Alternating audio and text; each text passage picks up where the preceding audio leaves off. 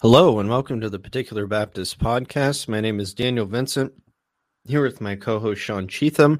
You can check us and other podcasts out at reformpodcast.com. Also check out our blog at theparticularbaptist.net. And if you're watching on our YouTube channel and you have not yet subscribed to the channel, hit the subscribe button and hit the bell to be notified of new videos. And with that, I'll turn it over to Sean to introduce our topic today. Yeah, today we'll be discussing open theism. And open theism is the idea that God doesn't know the future in an absolute sense, not how we would define God knowing the future. The future is not set, it's open, and that allows God to change and be free. It's the exact antithesis of classical biblical theism. And I was listening to an open theist the other day, a clip where he was critiquing Mike Winger, because Mike Winger basically gave the definition of open theism as God is a good guesser. He's guessing at the future. And he was criticizing him for not having actually gone to open theist resources in order to find out what open theists say about their doctrine or how they would find it. So in light of that, we're going to play a video by Chris Fisher defining what open theism is. All right, I'll pull this up here.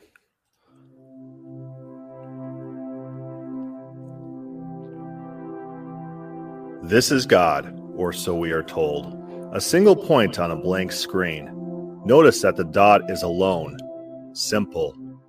God, we are told, is pure simplicity. Simple is good. Complex is bad. Complexity causes change. Change destroys perfection. Add even one point, and now God has relationships. God is now dependent. God can now change. God can now degrade. God is no longer perfect. To remain perfect, God cannot have parts. God cannot be described. God cannot have relationships. God forever sits alone in a timeless void, indescribable, ineffable, alone. But this is the God of Greek philosophy, not the God of Israelite worship. Yahweh is the God of Israel. He is not alone as he sits with his heavenly council. He is not immutable as he creates, innovates, and learns from the world he created. He changes at every moment of every day. As he grieves over the world, shows mercy to his creation, and forgives. Although he has lived forever, he is not timeless, as he remembers the past and remains hopeful of the future. He watches the world from heaven. He tests the heart of man to learn about them. He eagerly awaits for them to worship him. He is filled with hurt and anger when they reject him. Like a jealous husband, Yahweh becomes emotionally devastated at religious infidelity. Yahweh is betrayed, hurt, laments, becomes vindictive, jaded, spiteful. He judges, he punishes, but ultimately strives for reconciliation. Yahweh is the God of the Bible, not the God of Greek philosophy. Yahweh, the living God.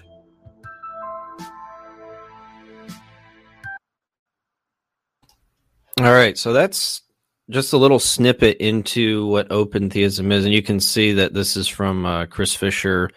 He wrote a book called God is Open, essentially espousing these doctrines and fleshing them out further. But there are some interesting things that are noted in here.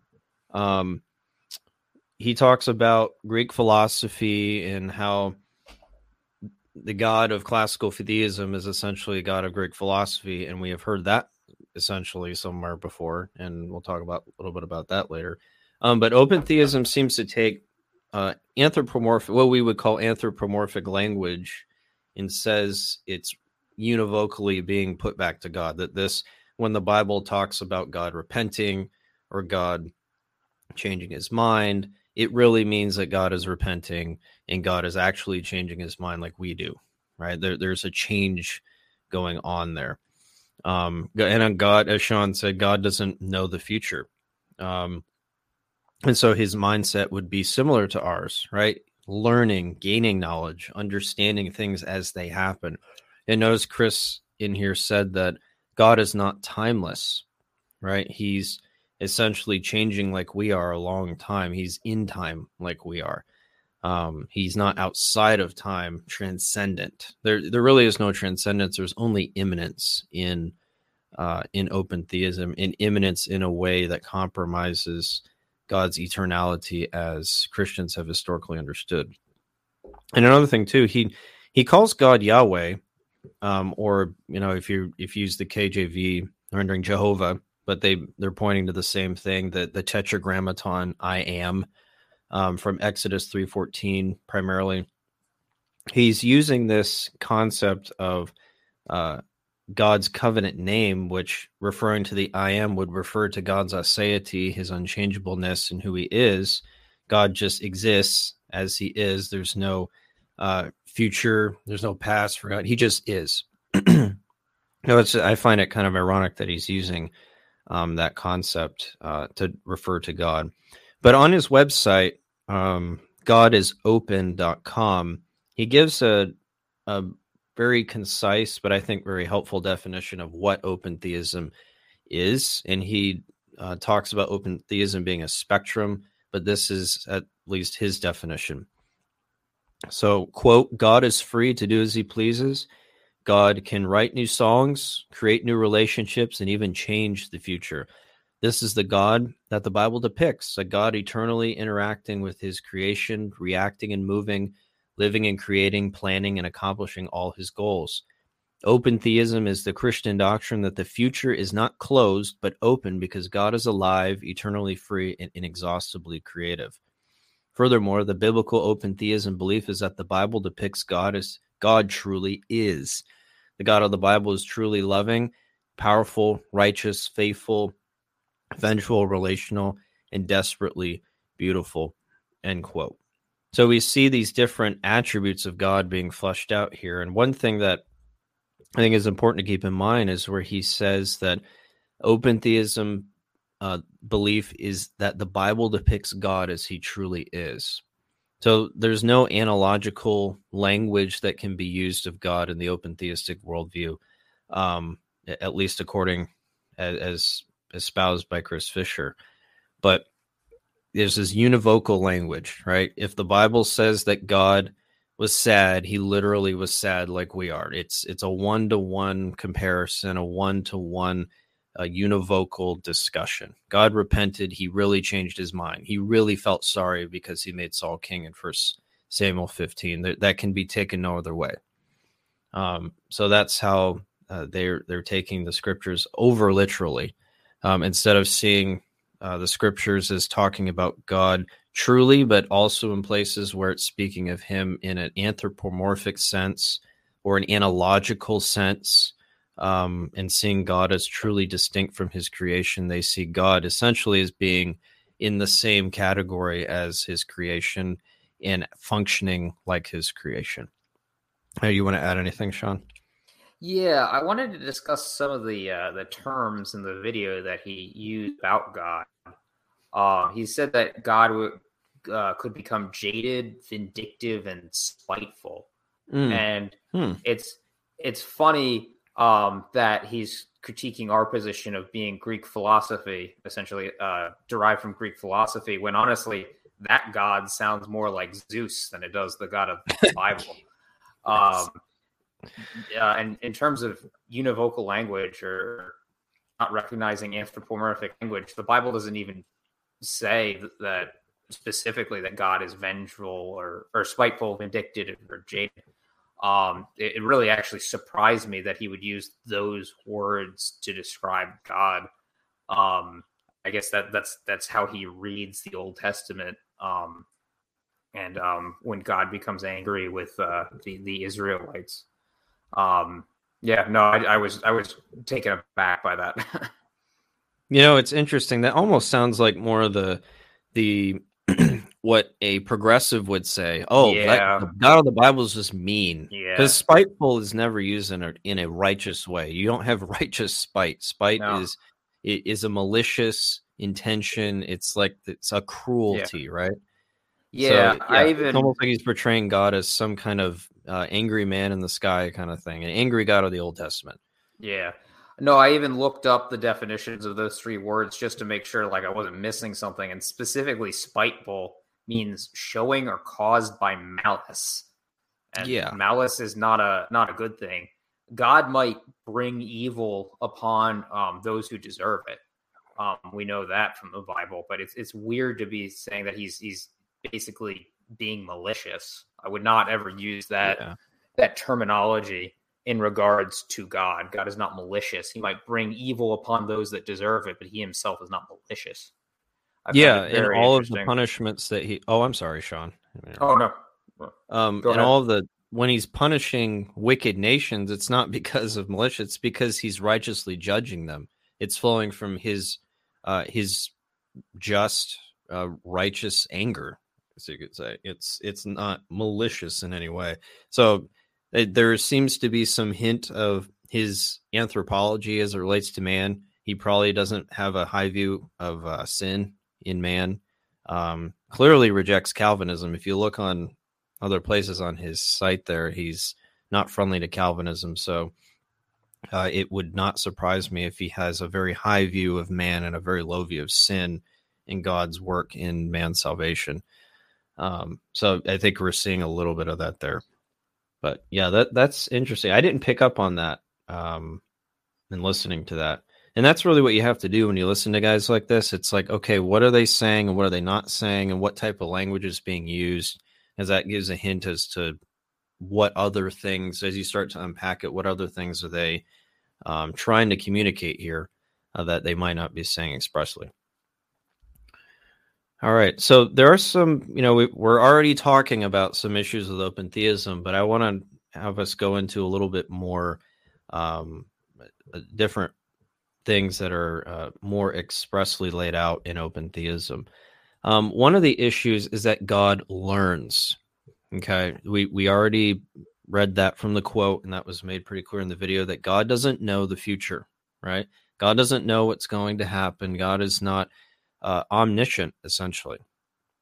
God is not omniscient. God does not know all things. And this is the doctrine that God knows everything, past, present, future, everything that is going to happen, or even everything that could be, right? God knows all things. That is the classical doctrine and biblical doctrine of omniscience. And we see this in different places in Scripture. Romans 11:34-36. Oh, the depth of the riches, both of the wisdom and knowledge of God, how unsearchable are his judgments and his ways past finding out. Excuse me. For who has known the mind of the Lord, or who has been his counselor? Who has first given to him, and it shall be repaid to him. For of him and through him and to him are all things, to whom be glory forever. Amen. So Paul is talking here about God's knowledge and his wisdom, and essentially asking these rhetorical questions, right? Who has taught God? And the question is nobody, or the answer is nobody. Who has known the mind of the Lord? Nobody. Now, this is to really, I think, shut down any kind of dissent against God's omniscience. And then he finishes off in verse 36, for of him and through him and to him are all things, right? All things come from God. And that would imply that God is the supreme being, right? There's nobody to be compared to him, as we'll see just a little bit in Isaiah. God is unique and he is supreme. And because of that, he can't learn anything from anybody else. He already has all the knowledge that he needs by virtue of who he is. And God's knowledge is one with himself. And so God knows all things. He is a supreme being. No one can teach him. No one has taught him. He just is. He is the unique God. So we see very clearly there that God's omniscience. 1 John 3:20, for if our heart condemns us, God is greater than our heart and knows all things. And this isn't just talking about knows all things in our heart. This is because God knows all things. He's greater than our heart, and he knows our intentions. So here's John in talking about the proofs of what it means to be a Christian, right? Talking about what a true believer looks like. And he's talking about God is greater than our heart. He knows all things. He knows what our hearts contain. And we can have peace in knowing what he has done for us. And finally, Isaiah 40:13-14 says, "Who has directed the Spirit of the Lord, or as his counselor has taught him? With whom did he take counsel, and who instructed him and taught him in the paths of justice? Who taught him knowledge and showed him the way of understanding?" Again, all these rhetorical questions, right? It's not meant to really be a question, but meant to spark a rhetorical answer. The question is no one, or the answer is no one. Nobody has taught him the paths of justice or taught him anything. And I think that's kind of, Paul is echoing this concept in Romans 11. Anything you want to add, Sean? I think I'll have more to say about the next section, but I will just say in passing that there are obviously open theists have their proof text to attempt to prove that God does learn from his creatures, and we'll be dealing with open theist proof text at the end of the episode. We're going through the positive case for our position now, and then we'll deal with the open theist proof text later. Yeah, this is similar to how we did the Jeff Johnson episode, where we laid out the positive case of what the doctrines were we were dealing with, and then we got into the negative. And I think that's a helpful way to discuss these things. Honestly, that's the way that you should argue with someone. It's not enough to go through and just refute all their positions or the proof texts or explain what they mean. You have to be, if you're trying to interpret the Bible, you want to interpret the Bible in light of things. So if you establish your doctrine and then go to other passages, then you can explain why the passages don't mean what the person is saying that they mean. Exactly. If you just go to the passage itself, especially if it's an ambiguous passage, which I think I think probably all open theist proof texts fall into the category of, you could take it if it was just an isolation in an open theist way, but I don't think it should be taken that way in light of the rest of Scripture. Right. Yep, that's exactly right. If we see these things in light of the positive, one, it helps us to know what the positive is first, but then it also helps us to see the error in light of what we already know. So, yeah, if we just refute the error, you might not actually get to the overall, what is the position that you're actually trying to establish, instead of just dealing with one-off errors. So, yep. All right. Another problem that we see, God is learning, right? He's gaining knowledge because he doesn't know the future. And then that's really leads us into the next section. God doesn't know the future, and the future is not set, right?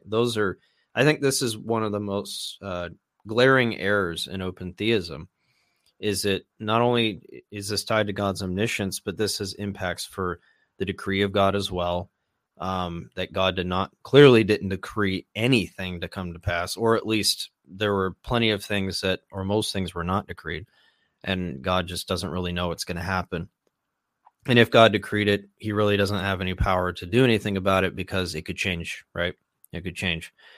But we see very clearly from Scripture this sovereignty, this concept of God's sovereignty working in providence, but also God decreeing what is going to happen in the future. We see this, I think, Isaiah. And as I was studying for this, I was getting excited reading Isaiah, because there was so much here that is so rich, and God is just shooting down any kind of opposition in the mind of the Israelites that might come up, and comparing himself. Look, here's idols over here. Look what they can do. I am the only God of the universe. I am the only God that exists. There is no God besides me, and anyone else who believes in any idols is stupid and foolish. So it's really this contrast that God is bringing out here and laying out his decree that he is sovereignly and in control of these things. Isaiah 40:7-8. All flesh is grass, and all its loveliness is like the flower of the field. The grass withers, the flower fades, because the breath of the Lord blows upon it. Surely the people are grass. The grass withers, the flower fades, but the word of our God stands forever. Now, when we're talking about God's word laying out, obviously Scripture would be part of that, but I think this can also be talking about God's decree. When God spoke that something was going to happen, it's going to stand forever, right? It's going to stand forever. So if God's word stands forever, this does not comport with the idea that the future can change, because if God has decreed that something will happen, it's going to happen, or God's word would change, right?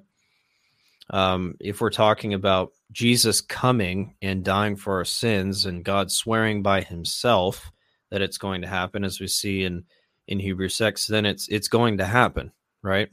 It's going to happen. The word of God does not change, and it's grounded in this case in himself. So we have to be very careful when we're using these things. Again, this is why having a well-rounded hermeneutic of understanding the scriptures as a whole, not just yanking out texts here and there to back up a position, but seeing this in light of the broader revelation of Scripture. We're seeing this in the broader revelation of the Scripture saying that God doesn't change. Okay, so how do we interpret this in light of passages like that, or even other passages that seem to imply God changes his mind? We have to keep all of these pieces in play as we're going through and talking about the Scriptures. There's also another problem with regards to God knowing the future. If God knows everything, right, that would have to include the future. So if this again goes back to God's omniscience. If you deny God doesn't know the future, or the future is not set, then God doesn't know all things, and he has to learn. So I think this is important because it shows that these doctrines are tied inseparably together. If you throw one doctrine out, you're inevitably going to affect the other doctrines. Now, you might hold to different ones inconsistently, but you're going to inevitably affect those doctrines.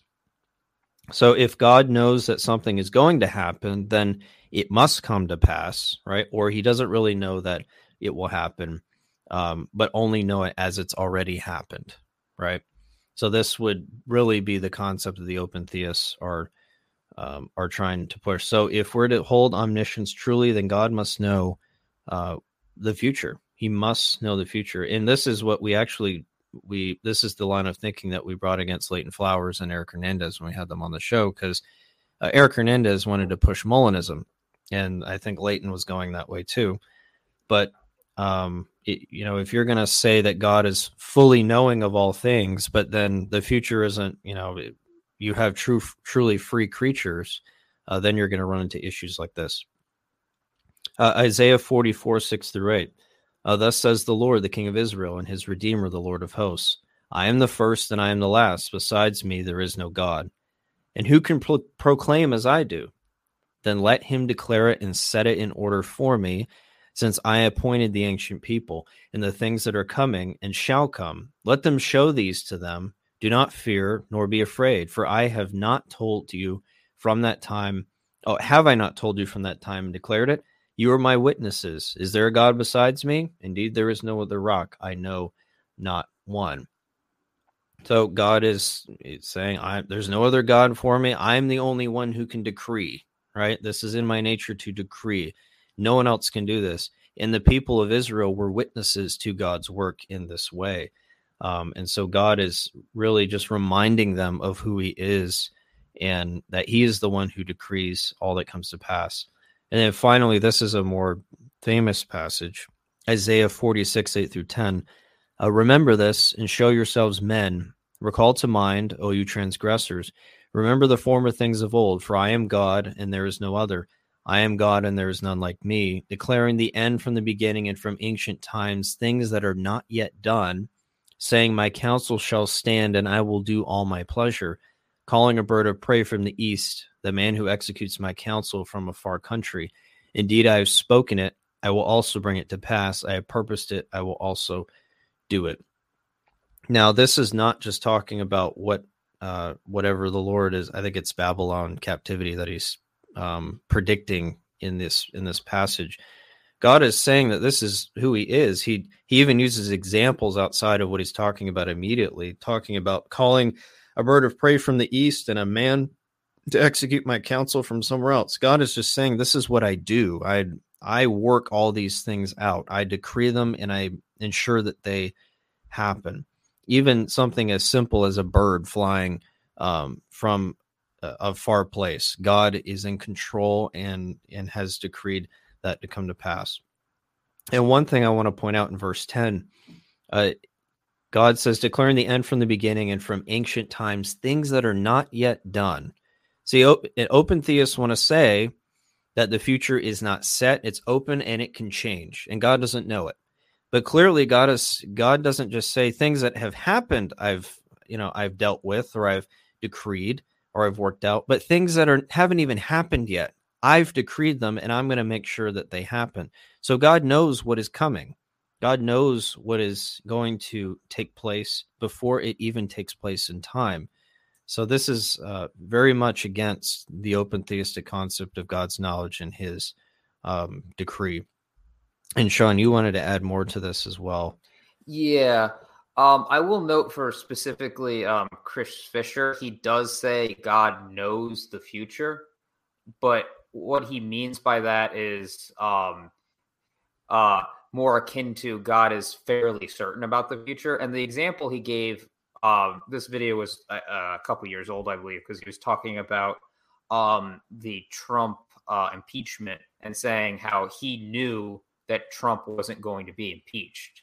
And as it turned out, he was entirely correct. Trump was not impeached, or not removed from office, whichever the correct term is. The point being, Trump was not removed from office. But it's problematic to compare your knowledge to God's knowledge, and in fact, God condemns this sort of thinking. James chapter 4, starting at verse 13. Come now, you who say, today or tomorrow we will go to such and such a city, spend a year there, buy and sell and make profit. Whereas you do not know what will happen tomorrow. For what is your life? It is even a vapor that appears for a little time and then vanishes away. Instead, you ought to say, if the Lord wills, we shall live and do this or that. But now you boast in your arrogance. All such boasting is evil. So it's problematic to say, oh, well, God is like me and I know the future, when God specifically says you do not know the future, and it becomes a form of arrogance to be living that way, living with such confidence. And the second thing is, it's really lowering God it's making him creaturely that. Oh, well, of course, God's exactly like me in my knowledge. Whereas we should be thinking not in that way. We should be thinking, okay, what has the Bible said? And the Bible says that God is different than us. So we should be trying to think about God in the sense of how the Bible presents him, not looking to ourselves. I will use analogies based off of humanity if I think it's helpful, but that's not necessarily the first place you want to go to in order to know about how God is. Just a couple other proof texts real quick for the fact that God knows the future in the sense that we mean it. Deuteronomy 18:20 through 22. This is God speaking. But the prophet who presumes to speak a word in my name, which I have not commanded him to speak, or speaks in the name of other gods, that prophet shall die. And if you say in your heart, how shall we know the word which the Lord has spoken? When a prophet speaks in the name of the Lord, if the thing does not happen or come to pass, that is the thing which the Lord has not spoken. The prophet has spoken it presumptuously. You shall not be afraid of him. And then I didn't include it, but elsewhere it says that that person can be put to death for being a false prophet. So the future is so certain to God that he can stake his reputation on it, saying that, oh, that prophet came from me, or that prophet didn't come from me, because what he said did not come to pass. The future is that certain that people can be put to death for failing to prophesy correctly, because that means that prophecy did not come from Jehovah. Psalm 139, verse 16, your eyes saw my substance being yet unformed, and in your book they are all written, the days fashioned for me, when as yet there were none of them. So here, the psalmist is saying that before I was formed, before I was fashioned, God is the one fashioning, and all my days that are going to happen has already been written in God's book. So this is before the thing has happened, that my life, or whoever's reading this, their life has already been determined. So clearly God knows the future and honestly is determining it. We see it here. And then Ephesians 2:10, for we are his workmanship, created in Christ Jesus for good works, which God prepared beforehand that we should walk in them. So God is preparing stuff for us beforehand that we should walk in them. If God isn't in control of the future, then he's preparing things that may not come to pass, and then he has to change and prepare new things, or perhaps his plan is totally wrecked. It's impossible to know. The last thing I will say on this topic is that some open theists, the way they basically speak about God to maintain saying like, oh, we believe God is omniscient, is that they say that, well, the future doesn't exist yet. And to be omniscient really means to know everything that currently is. So God knows everything. The future doesn't exist yet. Once the future happens, then God will know it. And thus he's omniscient. And A, that's really changing the definition of the word omniscient from its historical meaning. And B, it just isn't what we see from the Bible. To be omniscient is not that the Bible uses the word omniscient, but we see that God's omniscience includes knowledge of the future. Yeah, and that really is just kind of you're just quantifying what omniscience means. They're basically just saying omniscience is only in the present. He knows all things now, but he doesn't know all things in the future. Yeah, it's redefining omniscience.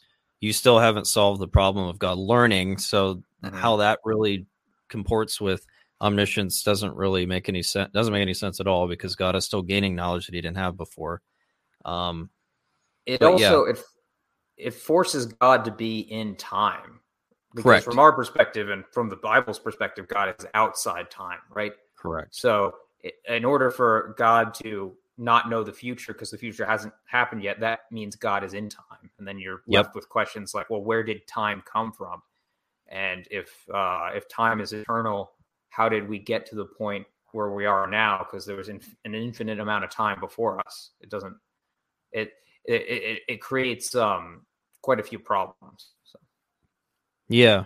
And going back to your point, when Chris Fisher talked about Donald Trump's impeachment or his removal from office or whatever it was, just because you might have been right about something that came to pass does not mean you knew it was going to happen.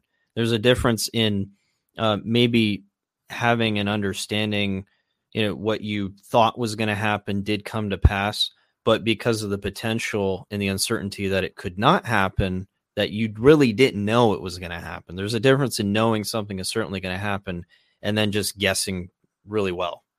That is not the same thing as having certainty about the future. And we're talking about God having certainty about the future and what is going to come to pass, not some good guesser or that he was like, yeah, Donald Trump is gonna not be impeached, and then it happens, and God he happened to know the future. No, it's a certainty that it will come to pass. It has to be. Exactly. Because of the reasons we talked. God is the supreme being. He has all knowledge, and he cannot have anyone be beholden to anyone outside of himself. And that actually brings us to our next point here. It requires God to be beholden to someone or something outside of himself, because if God is gaining knowledge, in this case from his creation, right? Because God is in time. He's, like Chris said, he's changing every moment of every day, right? He's learning. He's constantly moving, just like we do in time. So God is now beholden, beholden to something outside of himself, his creation, right? He must depend on time. He must depend on his creation to give him knowledge. He must essentially depending on his creation to exist. And we would see this as extremely problematic. Isaiah 43:12-13, I have declared and saved, I have proclaimed, and there was no foreign God among you. Therefore you are my witnesses, says the Lord, that I am God. Indeed, before the day was, I am he, and there is no one who can deliver out of my hand. I work, and who will reverse it? God, again, tying these principles of what he does, his works, back to himself. I am the unique God. There is no one besides me. And because of that, who can stay my hand? Who can hold me back when I say I'm going to do something or when I work? So God is not beholden to anyone or anything outside of himself because of who he is as the unique God. Daniel 4:35. For his dominion is an everlasting dominion, and his kingdom is from generation to generation. All the inhabitants of the earth are reputed as nothing. He does according to his will in the army of heaven and among the inhabitants of the earth. No one can restrain his hand or say to him, "What have you done?" Now, the context here, this is Nebuchadnezzar coming out of his crazed animal state. If you recall, he in his pride said, look what I made. Look at the kingdoms I made, without giving any attribution to God for what he did, in spite of what God had done for Nebuchadnezzar and showed him already through Daniel and Shadrach, Meshach, and Abednego. He continued to be arrogant. And so God humbled him by making him like an animal, and he lived like an animal. But then his sense returned to him, right? And the scriptures actually say that at the same time that he was saying these things, his mind returned to him, and he was regaining all these things, showing clearly that what he was saying was true, and that God was blessing him for acknowledging who God was and what he does. God is supreme. God is sovereign. No one can stay his hand saying, "What have you done?" God is not beholden to anyone or anything outside of himself. And so open theism clearly denies this concept and clearly sees God as really just another creature in creation. Somehow he made the world, but somehow he's still part of the world. That mystery will never be solved in open theism, I can tell you that. And this means that God changes, right? God changes. God is like us. He is now one of us. But Malachi 3:6, for I am the Lord, I do not change. Therefore you are consumed, O sons of Jacob. And the covenant name Yahweh is invoked here, the Tetragrammaton. So God is referring to his ase nature. I do not change. This is who I am. And because of that, you're not consumed. God keeps his covenant. He keeps his promises. He will not destroy Israel. And that doesn't exactly comport with open theism, because sometime down the future, God could destroy Israel because the future is not set. But God does not change, and therefore he keeps his covenant with his people. Anything you want to add to that, Sean? Not for that section, no. Okay. And finally, we touched on this a little bit already, but God is like man, right? God is like man according to open theists. And they might not say this expressly, but this is the natural conclusion of their arguments. If God can move along time, if God can change at every moment, every day, have emotions like we do, then God is essentially like a man. God is creature, right? It's in the nature of a creature to change, and it's the nature of God to be immutable. Isaiah 40:18, to whom then will you liken God, or what likeness will you compare him? And in context here, there is the author is contrasting the nations to God. The nations are as a drop in a bucket; they're worthless, right? So God is comparing his creation essentially, and then more specifically the nations, to God. They're nothing as compared to him, and no one can be compared to him. So to liken God like us in all these different ways is to violate this principle that God is laying out here in Isaiah 40. Again, we see this principle, Isaiah 40:25, to whom will you liken me, or to whom shall I be equal, says the Holy One.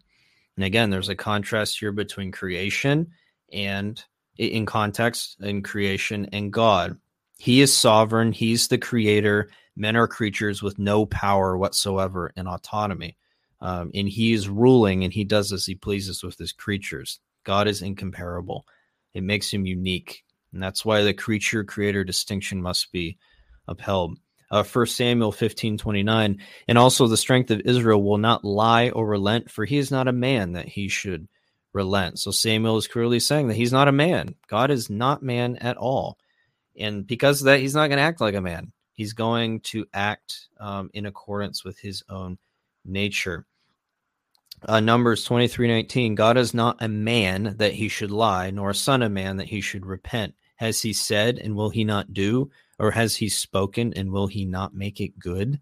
Again, God is not a man. God doesn't lie. God doesn't change. God keeps his word.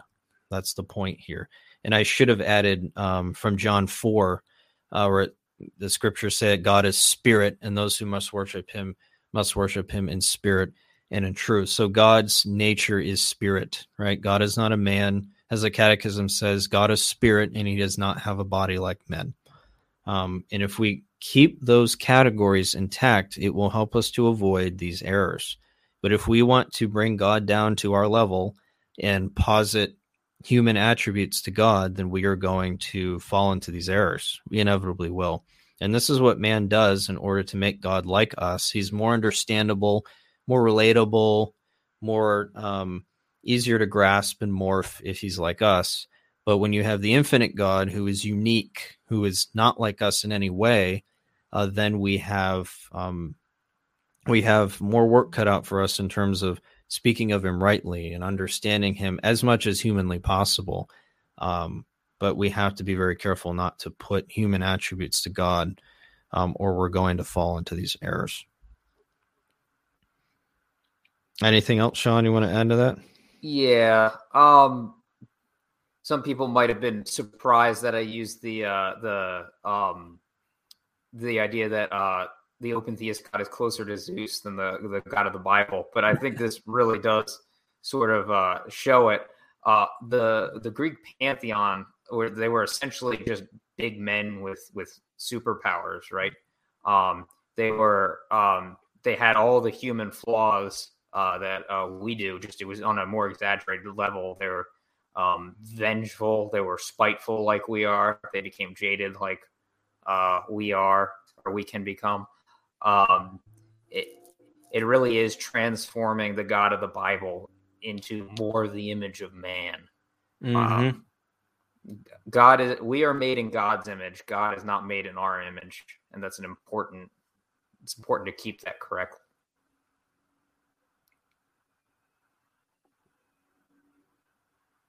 Yeah, that's exactly right. And I think you broke up there, Sean. I don't know if you still there? Yeah. Okay. I think I got the last part there. Yeah. And what's funny is there are different gods that are made into superheroes. You look at Thor, and even in the Wonder Woman story, Zeus is in that universe and is part of the story leading to her origin.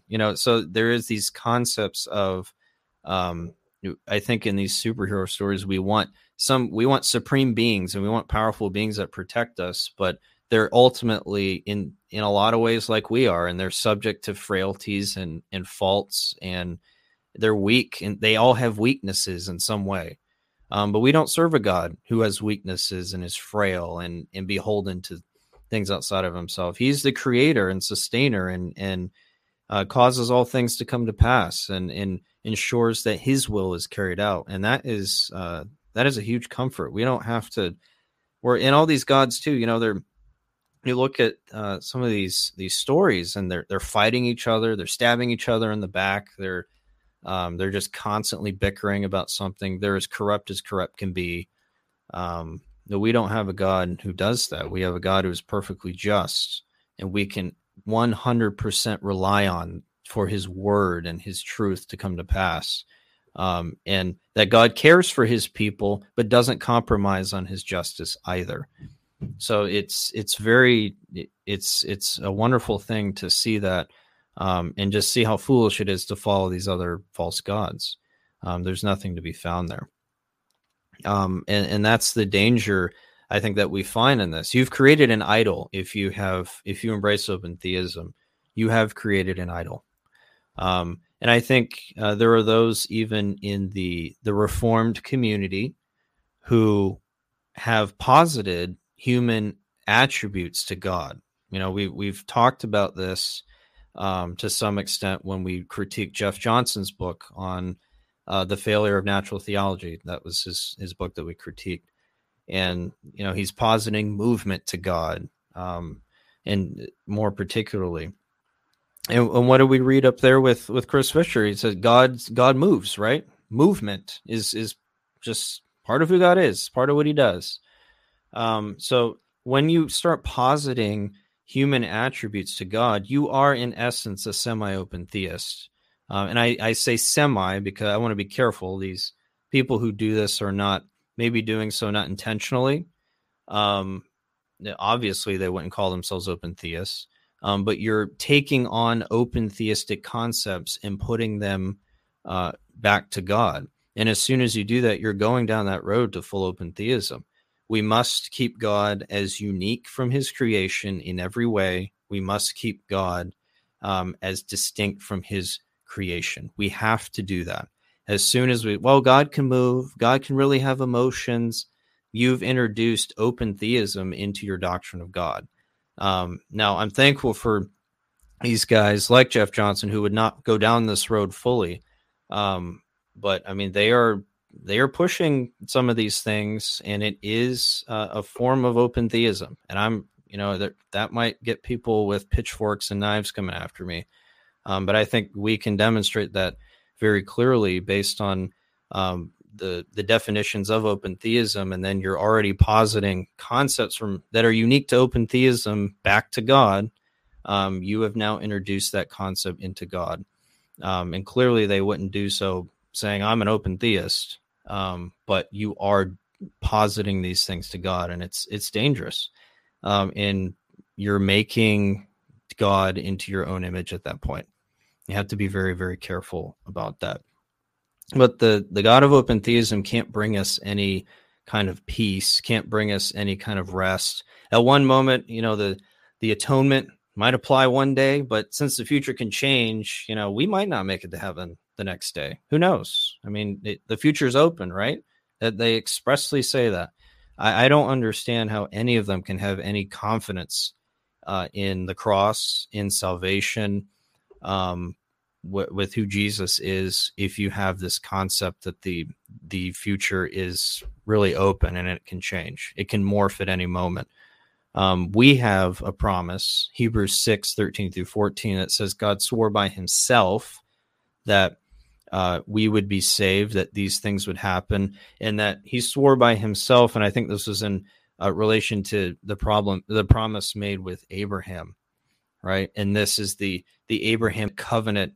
Remember, there's two aspects of that covenant. We talked about this last week, but the spiritual aspect of the covenant, that there would be salvation and peace through Jesus Christ, is ultimately what that is referring to. And God swore by himself. And as we've already discussed, God's nature is unchanging.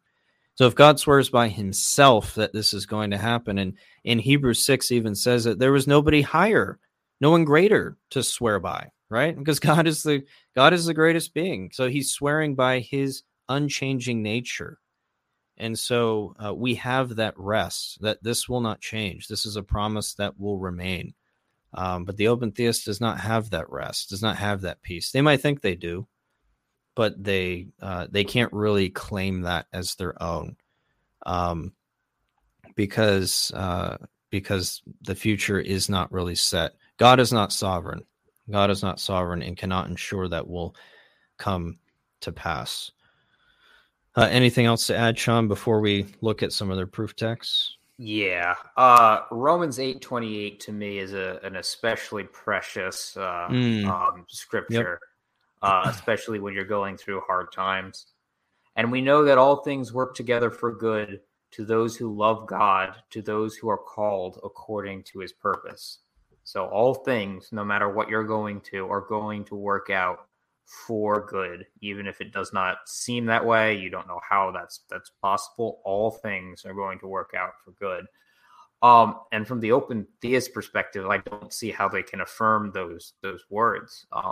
Something like the fall, right? They posit that the fall happened not because it was predestined for the glory of God, but that that was accidental on God's part, or maybe not accidental, but that it was unintentional So if something as bad as the fall can happen and not be for a good purpose, because you can't have a purpose if it wasn't predestined. Mm-hmm. If something as terrible as the fall can happen, how could you possibly say, oh yes, all things will work out for good for me? I don't think I see no way to reconcile those two concepts. Yeah.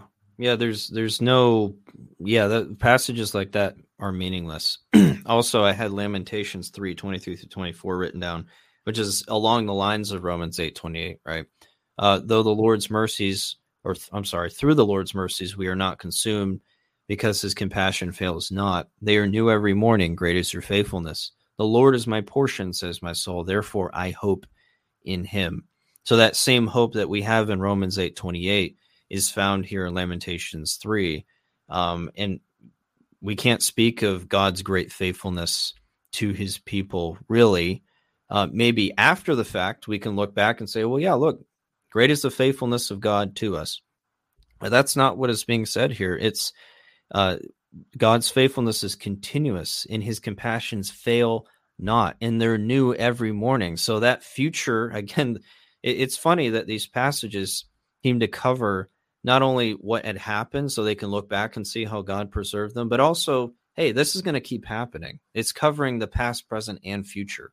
There's no ambiguity here as to, oh, well, sure, God was faithful back then. He rescued the Israelites from Egypt. He brought them through Canaan. He wiped out all the nations for them. But no, his compassions, they continue to sustain, and we can therefore say that we hope in him. And the same with Romans 8:28. We can rest in that God's has a plan and a purpose even in difficult times, because his compassions fail not, because it's grounded in his purpose and in his decree. And that is not something the open theists can claim. They might do so inconsistently, but they cannot claim that if they want to hold to their position. They just can't. So, Sean, do you want to start us off with the proof texts from their position? Yeah, so these are just a couple of proof texts. We're not going to exhaustively go through all of them, obviously, but hopefully this will give a good idea of the categories of proof texts that you'll find, because a lot of them, they do have similar themes. So the first one is going to be Genesis 3:9-11. Then the Lord God called to Adam and said to him, "Where are you?" So he said, "I heard your voice in the garden, and I was afraid because I was naked, and I hid myself." And he said, "Who told you that you were naked? Have you eaten from the tree of which I commanded you that you should not eat?" So on the surface, at the very least, it appears that God doesn't know something that's just happened, right? Yep. And this is a type of proof text we'll see being used a lot. That they'll quote something where it seems like God doesn't know something, and I would argue that God is he's well. Let me go to a text I think will show a little bit more light on it. It's from the very next chapter, Genesis 4. This is after Cain has murdered his brother. Then the Lord said to Cain, "Where is Abel, your brother?" He said, "I do not know. Am I my brother's keeper?" And he said, "What have you done? The voice of your brother's blood cried out to me from the ground." Cries out to me from the ground, excuse me. So here, God is asking Cain a question, and it's not because he doesn't know, but he's still asking him the question. And I was hosting a Bible study on this chapter, and one of the Bible study participants pointed out that he does this sort of thing with his children, right? He already knows his child has done something wrong, but when he asks, "Hey, do you do this?" he's want child to confess, right? Now, from God's perspective, he already knows that Cain will not confess, but he still has given him the opportunity to do so by asking him, or in the case of Adam, he's still giving him the opportunity to confess. So it's not necessarily that God is lying or trying to deceive, but this is just something we as humans do, and I'll use this comparison, human back to God, that this is just a way that we speak in order to accomplish something. It's not that we're purposely trying to deceive and say, oh, that we don't know, but it's just this is how we communicate. And God communicating to humans is communicating to us in a way that we understand.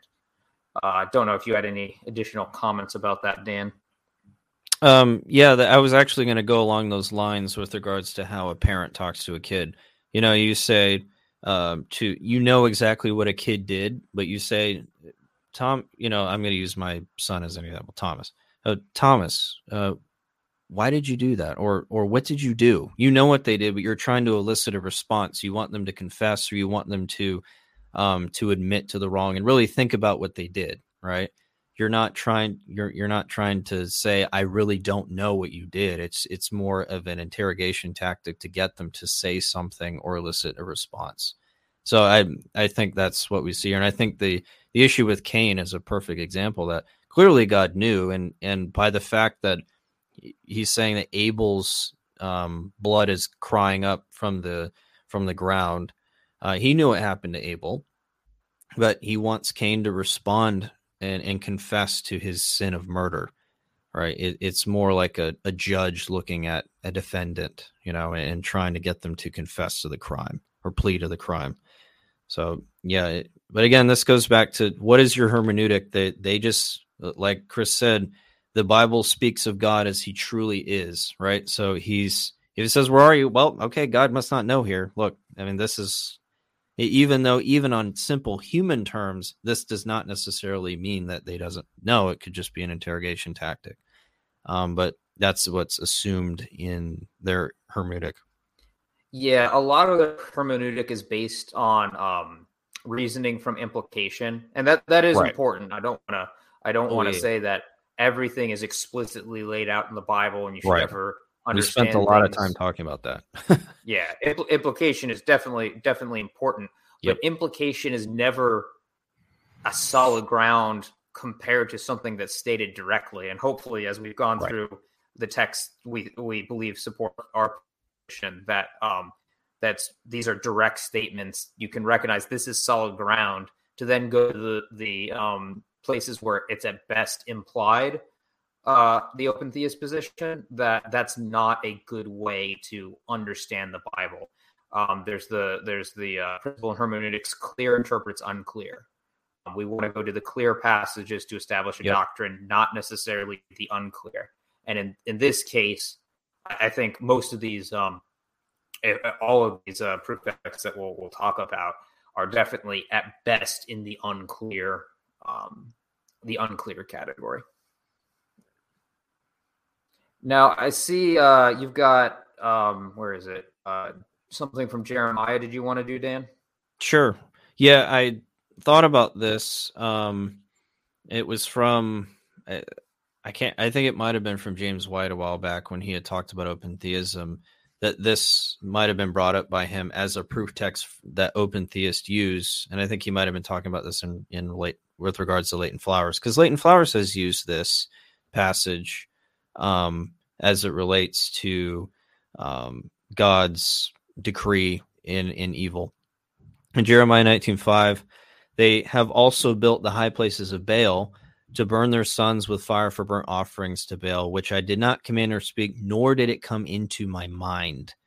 So this would be a perfect open theist proof text that God did not, have any concept of this in his mind, because it was evil, right?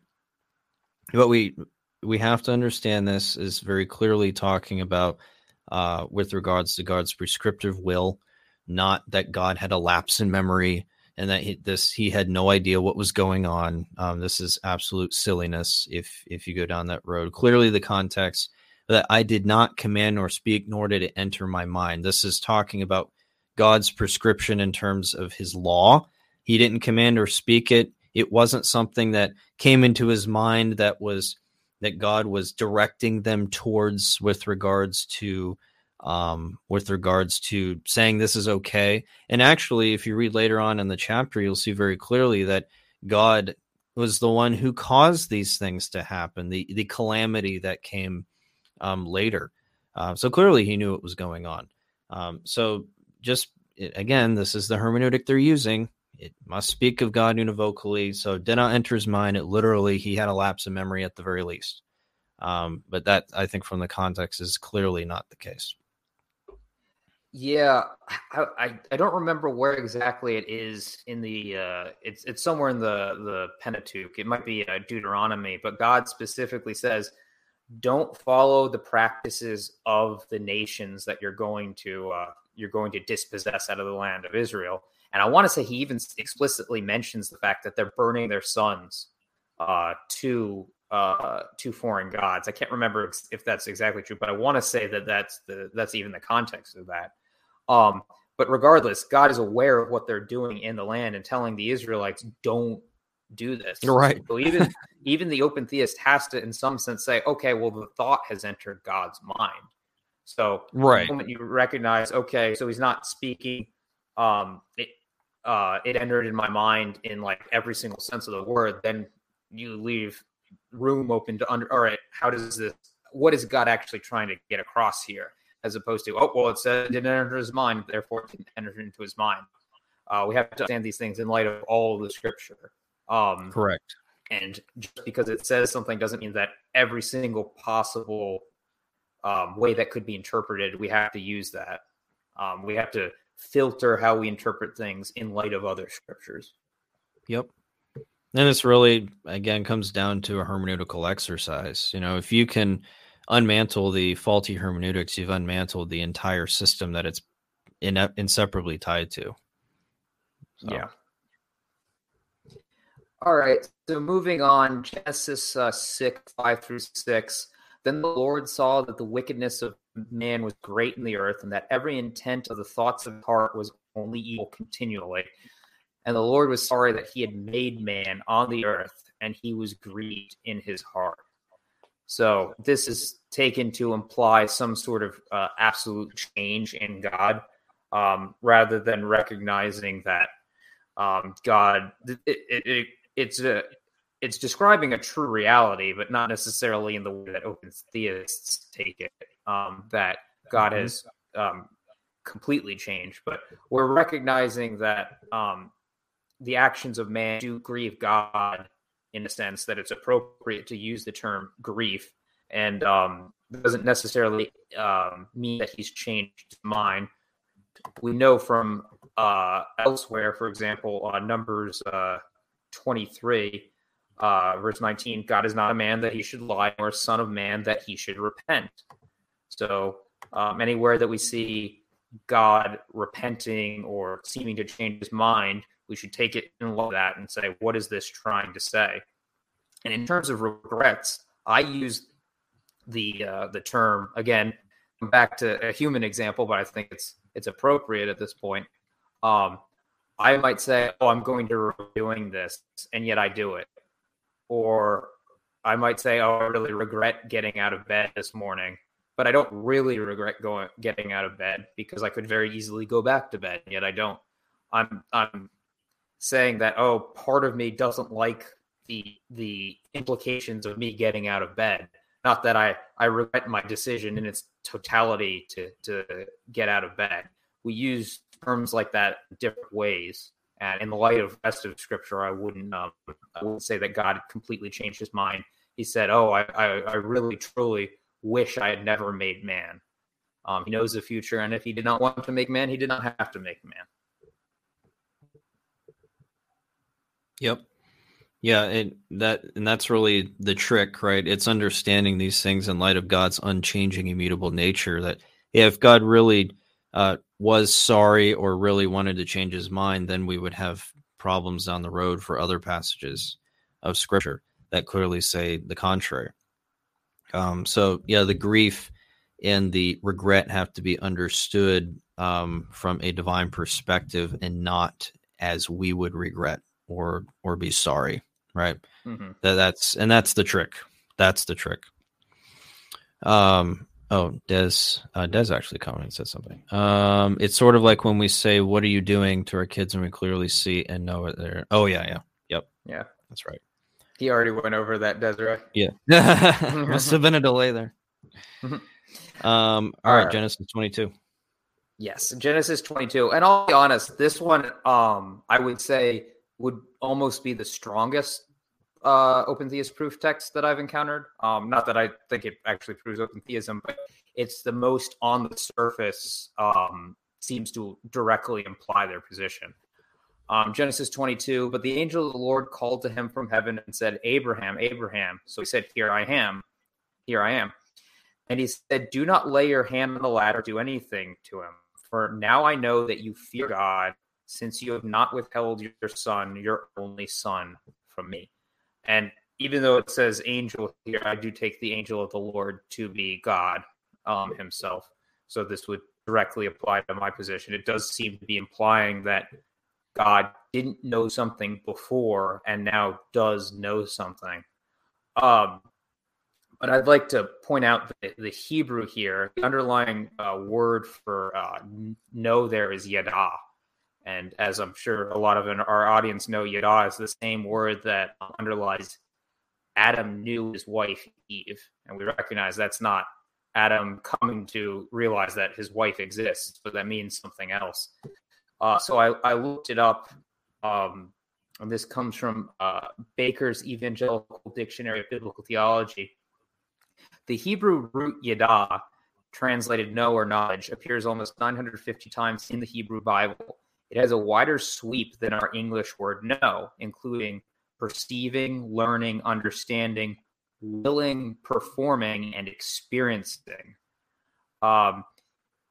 So there's a couple ways we could just take this that doesn't imply that God is learning something new, but it could be more in the sense of he's experiencing something. And even that, I'm not speaking univocally, I'm speaking in human terms, but he's experiencing this truth, or he's perceiving this truth, not necessarily that he's learning this truth as if he did not know it before.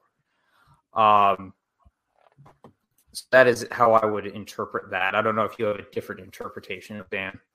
No, that sounds right. And I think it just goes to show that our language just in English doesn't capture the nuances that you would find in the Hebrew and even in the Greek that you're missing, unfortunately, in some ways in translation. And this seems to be one of those places. Yeah. I mean, it's perfectly reasonable to translate it as no. I'm not saying it's an incorrect translation, excuse me. It's just it's just when we read that, we tend to think of it as just, oh, he must have come to know. Like, oh, exactly. I didn't know before, now I know. Yeah. Yeah. And then last proof text, sort of in a similar vein, Deuteronomy 8:2, and you shall remember that the Lord your God led you all the way these 40 years in the wilderness to humble you and to test you, to know what was in your heart, whether you would keep his commandment or not.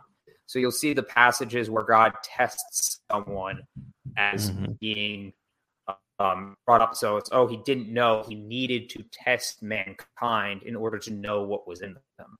And we know from elsewhere, 1 Kings 8:39, then you hear in heaven your dwelling place and forgive and act and give to everyone according to all his ways. Heart you know, for you alone know the hearts of all the sons of man. So the question, so this is saying that no, God does know the hearts of man. So the way I read passages about testing is similar to how I understand God knowing in Genesis 22, and that's he's perceiving it, experiencing it, and that the testing is not merely for God's sake. On the day of judgment, I believe that the testing will be shown that all know that God was just, because we will see the evil of men. Men claim they knew God, but the testing of them has demonstrated that they didn't know God. So, and that's how I harmonize all the Bible, and I do not see any issue with that harmonization whatsoever. I think it treats scriptures faithfully, and honors them by not allowing contradictions to remain. Yep. And yeah, and again, this would be another place where I think just looking at a translation on its face is not necessarily helpful, but where you would have to get deeper into the underlying language, because this would, I think, be the same sense as we find in Genesis 22. It's this bringing out or perception of, and in this case, and I guess you could say the same with Abraham, because this was Abraham being tested too. Mm-hmm. It was bringing out or bringing to light who they really were. I know now that you're doing this. I'm perceiving that you really know me, even though obviously he already knew. But it's bringing it to light in human terms based on the experience, or in a human perception based on the experience of testing. But God isn't gaining anything new by that. So yeah, and actually that's very helpful, because I didn't realize that before in terms of the underlying Hebrew there that brings it out. So that's very helpful. But you can see, as we are looking at these passages, the scriptures are not just necessarily as simplistic as they might appear, and as open theists want us to think they are in terms of their interpretation on who God is. So we have to be very diligent when we study the scriptures and make sure that we have our hermeneutical framework built before coming to the scriptures, or we're going to make mistakes like this. Open theism. So, the answer to the question in the title of our episode is open theism, heresy, or a misunderstanding. It is heretical. It is not just simply a misunderstanding that can be swept under the rug. It is a completely different God. It is not the God of the Bible. It is an idol. And it must be repented of. And I hope that, Chris Fisher, someone tells him that these things are wrong, and maybe in the off chance he hears our episode, but we hope that he repents. And he does not believe in the God of the Bible. This is a completely different God.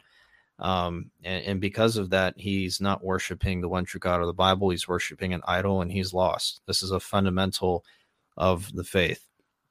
And those who are listening, or who may listen, if you are not following the God of the scriptures as found in scripture and believing in his Son, who reveals the Father, then repent, believe in him, rest in Christ alone for your salvation by faith and faith alone, and embrace the cross and the work that is there for the forgiveness of sins and the righteousness that comes from the cross and in Christ's perfect life to bring you perfectly in good standing before God the Father. We plead with you to do that today. But with that will close out our episode this week. Lord willing, we will be back next week. Thank you for joining us. This was a longer episode, but a one that requires a longer discussion and not necessarily an easy topic to deal with, but we thank you for bearing with us. But have a great rest of your holiday weekend and Lord's Day tomorrow, and we'll be back next week, Lord willing. God bless.